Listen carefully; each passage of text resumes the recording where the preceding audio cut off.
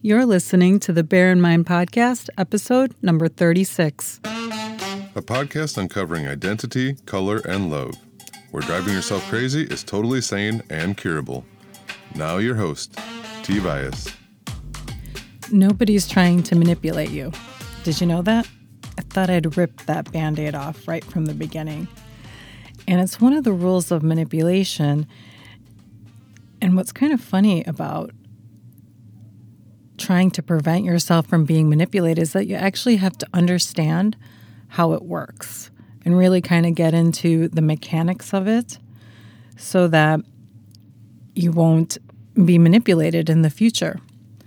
So today I'm going to talk through the rules of manipulation, how I understand it, and how it's helped me be not manipulated so often.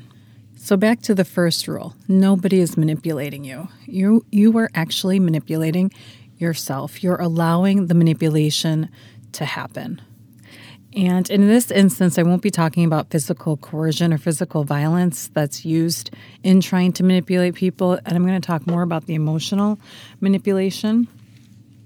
So when this happens, it actually is, you are allowing it to happen. Now, you might not be conscious of the fact that you're choosing to be manipulated.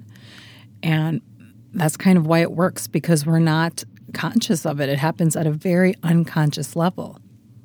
So even though that might not be the best news to hear, is that you're allowing it to happen to yourself, it's actually also the best news, because you have the power to stop it. There is nothing that you need to do with the person who is trying to manipulate you. You don't have to change them. You don't have to set up a situation so that they don't manipulate you. You don't even have to be concerned about how the manipulator operates.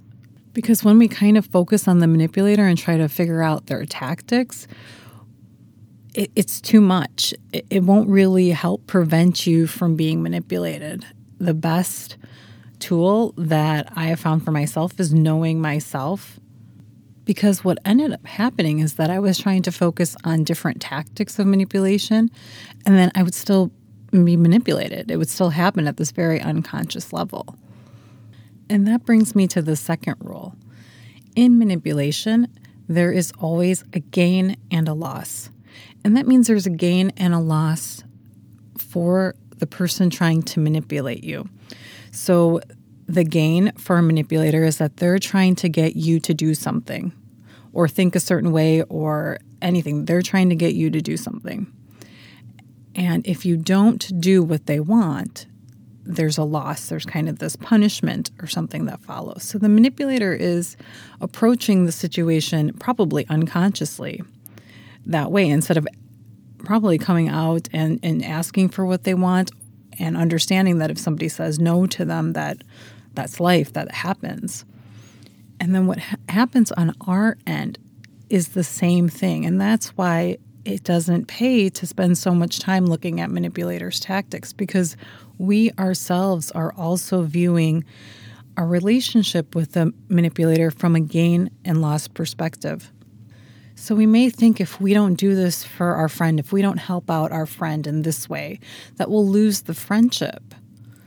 And if we do this for our friend, we think, oh, well, then the other person will be maybe our best friend or will like us more. And that's how we allow the manipulation to happen to us, because we are also having that same perspective as the manipulator. I would say more a similar perspective as the manipulator, because we tend to see that our actions are related to a gain and a loss, especially in relationships.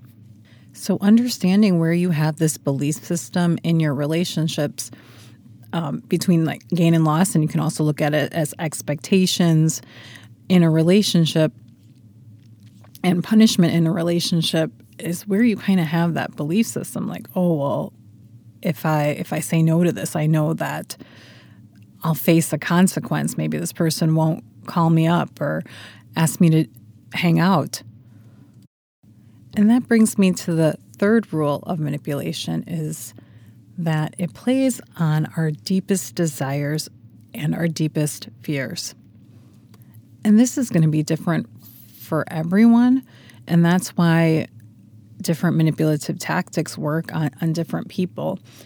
And knowing your deepest desires and your fears or your worries in your life is going to prevent the manipulation from occurring in your life. And most of us have very similar desires in the human experience. Maybe we want a committed relationship, we want money, we want power, we want a great job, we want happiness, we want great physical health, great emotional health. It could be even just wanting higher self-esteem and acceptance and belonging. And on the flip side is our fear. Maybe we fear losing money or losing our power and position or losing the job or losing a relationship.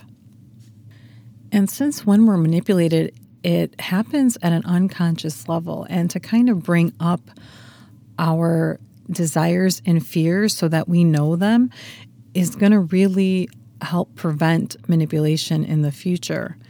So to kind of help bring it up to your consciousness, one of the things you can do is think of a time in your life where you've had a life-changing event or a big transition. A transition can even be changing schools, moving to another city, changing jobs, having a baby, getting married, all of those kind of big transitions that we have in life. That'll bring up some of your deepest desires and fears. And when I look back on some of my life-changing events, I've moved around quite a bit, and each move has been a transition for me. And those periods where I moved to a new place, a new city, it played on my deepest desires because I wanted so badly friendship and not to feel alone, and community. Is that oftentimes I would do things for acquaintances that I was acquaintances that I had met, and then in hopes of it turning into friendship. So I would kind of always do things for people that I had just met,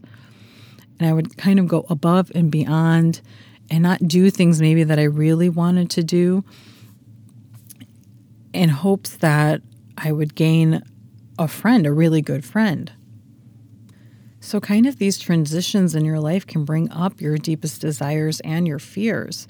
And that's a way to kind of reflect back and see if that helps bring up your deepest desires. Another way is I have an exercise in episode number 26. It's called Finding Yourself, and it's an exercise to help bring out your desires if you're kind of not seeing it when you look back at some of the transitions you've had in your life. So these 3 rules of manipulation help change my perspective of it. Number 1 is really taking back your power, that you're allowing that manipulation so you have that power to stop it.